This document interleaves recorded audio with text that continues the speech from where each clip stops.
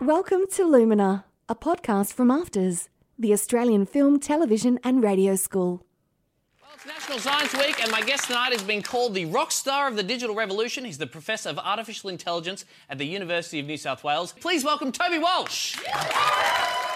It was kind of fun to be a scientist, to be invited on to Tonightly, a comedy show with Tom Ballard, who, because he's been fired, was dressed as a parrot.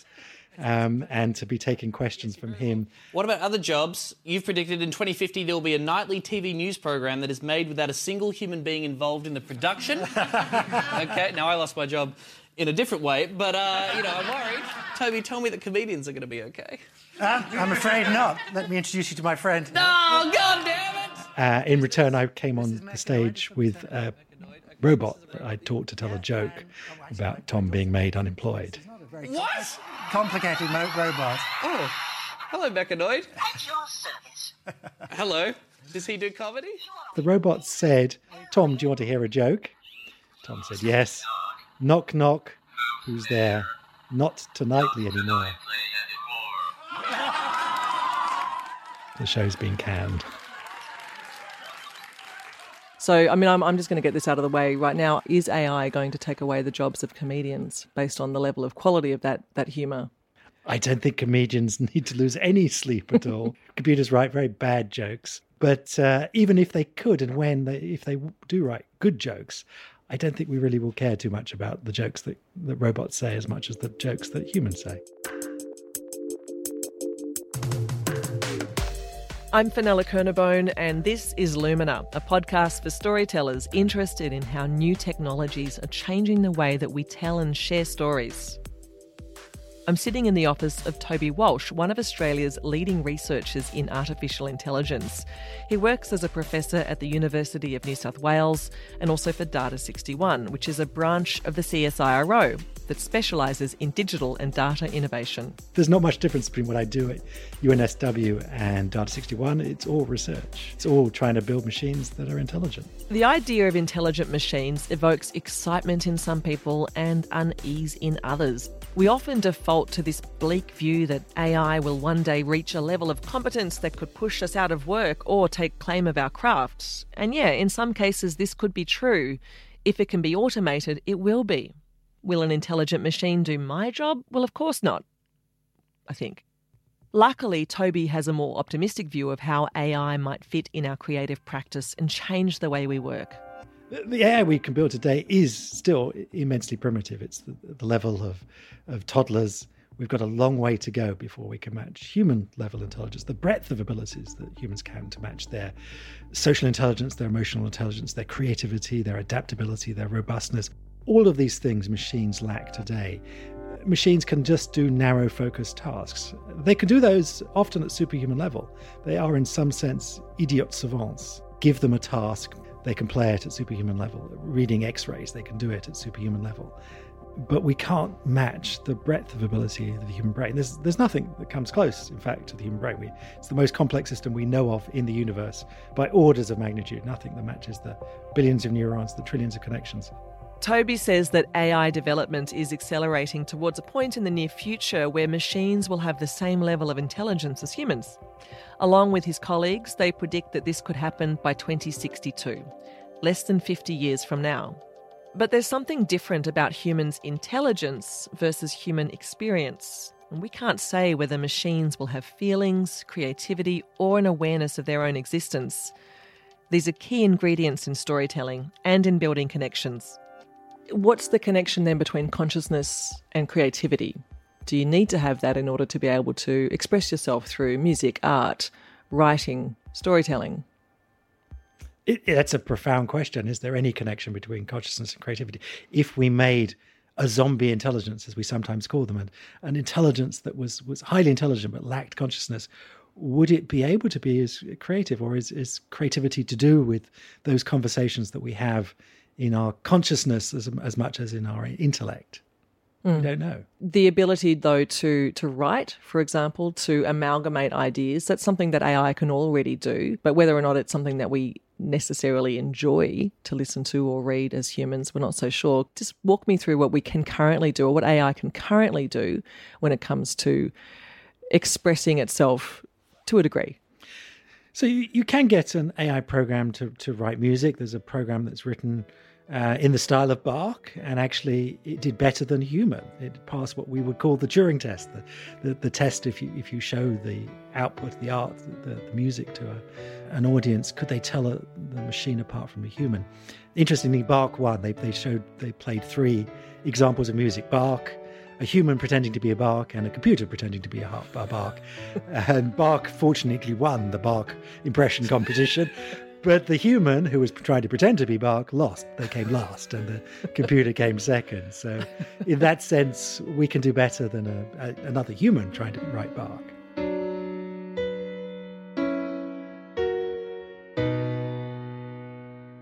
The idea of computers composing music, it's not new. AI has composed classical music or even original pop songs, like the ones coming out of this new Brisbane startup called Popgun. But we still have a long way to go before AI music connects with us emotionally. This comes back to the work of Justin Shave and Charlton Hill, whom you might remember from our music episode. Abbey Road have an arm now that is investigating AI music. One of the companies that they've taken on is actually called AI Music, and they truly believe that there's a place in the future for computer-generated emotional music. And as with the advent of the DJ, the playlist, computer software that manipulates samples within an inch of its life to create music, this to us is just a natural progression in the advent of technology meets art. AI have written film scripts, books and poetry. In fact, here is an example from a study done by Kyoto University, who trained a neural network to analyse scores of poems written by humans and then give it a go itself. So here is an AI-written poem that I will perform for you. I am a coal truck by a broken heart. I have no sound, the sound of my heart. I am not. At first glance, a machine-written poem, it might seem indistinguishable from a human-produced one, except it lacks a key ingredient: meaning.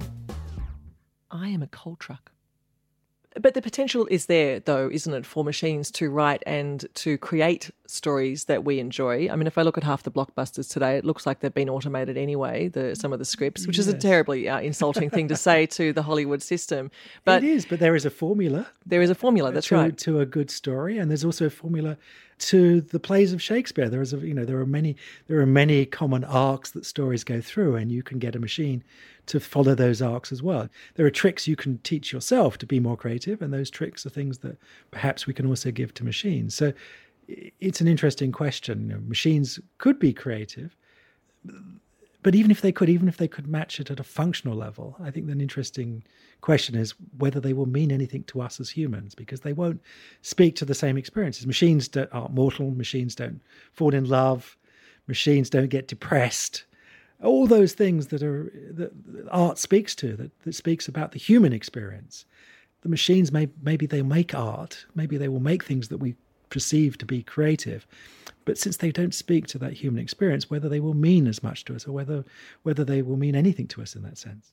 As we adapt to this new world, human experience will be monetized, and we're seeing this already in the music industry. For example, musicians may no longer be able to rely on income from selling records, so instead focus on live performance. Increasingly, these unique moments, going and sitting and watching something together, this is what we share with other humans. We will do it together. It's about human connection, and that's what the artistic world can rely on. This next 50 years could be the second Renaissance. The machines will take the sweat and free us up the time to appreciate the things that are important to us, our social interactions, our communities, our societies. And that will be the thing that becomes most important. The machines will take away work, the only truly obscene four-letter word, and leave us with the time to appreciate the things that are most important to us. And at the end of the day, we're social animals. We live in families, we live in communities. We appreciate the social interactions we have above all. The most terrible thing you can do to a person is put them into solitary confinement. It will eventually drive you mad. And so hopefully we will use the technology in a good way to free us up so that we can focus on the things that are most important to us, and that will give us the time and space to do these things. And the machines may help us do that. They may be tools that we use to allow us to paint and to compose in a better way than we could, because I'm a terrible draftsman, but perhaps with a machine I can actually make quite good art. I can use it to augment myself, not to replace myself. We'll be able to train ourselves in order to use better the tools that we have created. Yes, I like to think eventually AI will stop meaning artificial intelligence and will start meaning augmented intelligence, that we see it as a way of amplifying. We've done this with technology throughout history. We use eyeglasses to make up for the poorness of our eyesight. We use lots of devices to extend our capabilities. And there's no reason to suppose that we can't use machines, computers, to extend our creative abilities as much as we do to extend our intellectual and our mechanical and other physical activities. Can you give me a couple more examples of where you think that this is already, particularly in the universe of creativity, evident, that we can see collaboration really working at the moment with machines in an effective way? I think if you look at some of the audiovisual arts, if you look at video and so on, we can now create things with computer-generated graphics that deceive the eye, and machines will allow us to explore that in a completely new way, because you'll be able to make things that never happened. You'll be able to get Obama to say things that he never said. For instance, they could have me say things like, I don't know, President Trump is a total and complete dipshit. You see, I would never say these things, at least not in a public address. But this idea of deep fakes, you'll be able to fake things that never happened. That's going to introduce a profound conversation, which I think art has been having actually for the last 100 years or so, about what is the nature of truth, what is the nature of reality. Of course, reality is something that our minds make up. We don't see the world in the way it actually is. I mean, you only go to a cinema and you can see that we turn a sequence of moving images into continuous motion. It's not, but it isn't continuous motion. It was just a sequence of images. So our brain, the reality we perceive is one that is constructed by our brains, and we're going to have this tool that is going to allow us to construct amazing new realities. They're not realities in the sense that they will be completely artificial, but will challenge us in terms of what we think is what is real and what is fake, or what is real and what is virtual. So I think there's going to be a really interesting, profound change in the places and the way that art converses, because this distance, this gap between the real and the virtual is going to become impossible to tell apart. And we will be increasingly living in worlds that are mixed between real and virtual. That AI and augmented reality will allow us to explore completely new ideas of existence and reality that will, allow us to take art into new places. What about the world of gaming? I'm curious about how our current, obviously gaming is a huge thing at the present time, but our current world where we go and sit in a cinema and we look and passively enjoy what's happening, this is obviously starting to shift already, and we've talked about AR and VR, how that's transforming the way that we enjoy entertainment. What do you see as for example, the Hollywood system or something like that? What do you see as the sort of the next shift? I wouldn't be surprised if the gaming industry and Hollywood merged into one, that the gaming industry will allow you to appear in your own Hollywood movie, and we can all drop into those new worlds. You can take the story in directions that the screenwriters never thought of. This gap between the gaming world and the Hollywood will just merge into one, and we will all become the centers of our own Hollywood blockbusters. It's going to be quite interesting to be there. And of course, in those blockbusters, you can have all the characters from the past. Marilyn Monroe can be brought back to life. Whoever your favorite film star or film actress was, you can have brought back to life so that you can act alongside them. But post 2162, people will still be writing, will still be telling stories around the campfire. Those things that we've always done will still exist. The other stuff will, however, also be there and sort of be merged or melded as part of it. Would that be right? I'm sure we'll be still telling stories. We've been telling stories now for thousands of years. Ever since we invented language several thousand years ago, we've been using that to tell each other stories. And that has driven our culture, that's driven our imaginations, that's driven us to go off and explore and find new places and build a better world. And that's surely just such an integral part of our makeup that it's going to continue. And maybe the tools will allow us to tell richer, more interesting, new ways of telling stories, but we will still be telling stories. Yeah, everyone said that books were going to destroy the art of storytelling, that we would stop remembering stories, and that that would destroy that verbal culture. And there was some truth to that. People don't remember those stories anymore, but we actually have a much richer cultural, artistic life now because of books, because we can tap into those stories that have crossed hundreds of years now, that have crossed geography, have crossed time, that wouldn't have happened if we had stayed with a purely oral culture, that you had to pass from person to person, that would limited the size and the number of stories that you could share. Now we have libraries full of books and stories that have been shared across time and space. And so technology has made our cultural lives so much richer, our storytelling lives so much richer. So I can only expect that technology will do that again, that it will actually take away some of the stories we had in the past, but give us so much more in return. What's the one piece of art that you would love to see made by a machine?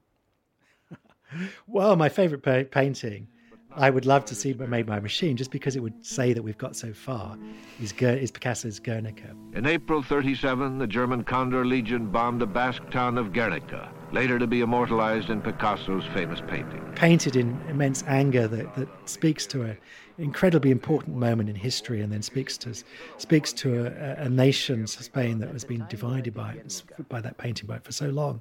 Guernica, produced in 1937 during the Spanish Civil War, it exposed the pain of a country on the brink of dictatorship. Painting is not done to decorate apartments. It is an instrument of war. A good painting, any painting, ought to bristle with razor blades. It was protest art the size of a mural, and its defiance put Picasso under Nazi surveillance during World War II. When the dictator Franco took over Spain, Guernica was taken out of the country under strict instructions from Picasso that it could not return until democracy was restored. It was more than 40 years before it came home again, and the painting still divides people. And if a machine could make something that was as powerful as that, then I would be so amazed at how we've progressed.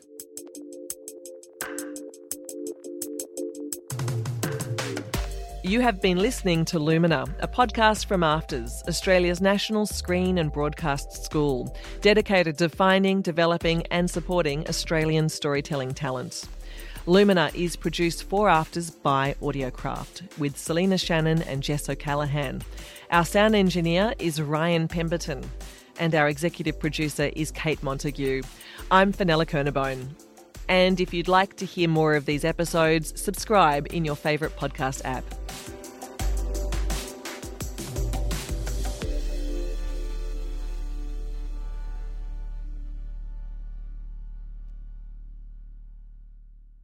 You have been listening to Lumina, a podcast from AFTRS.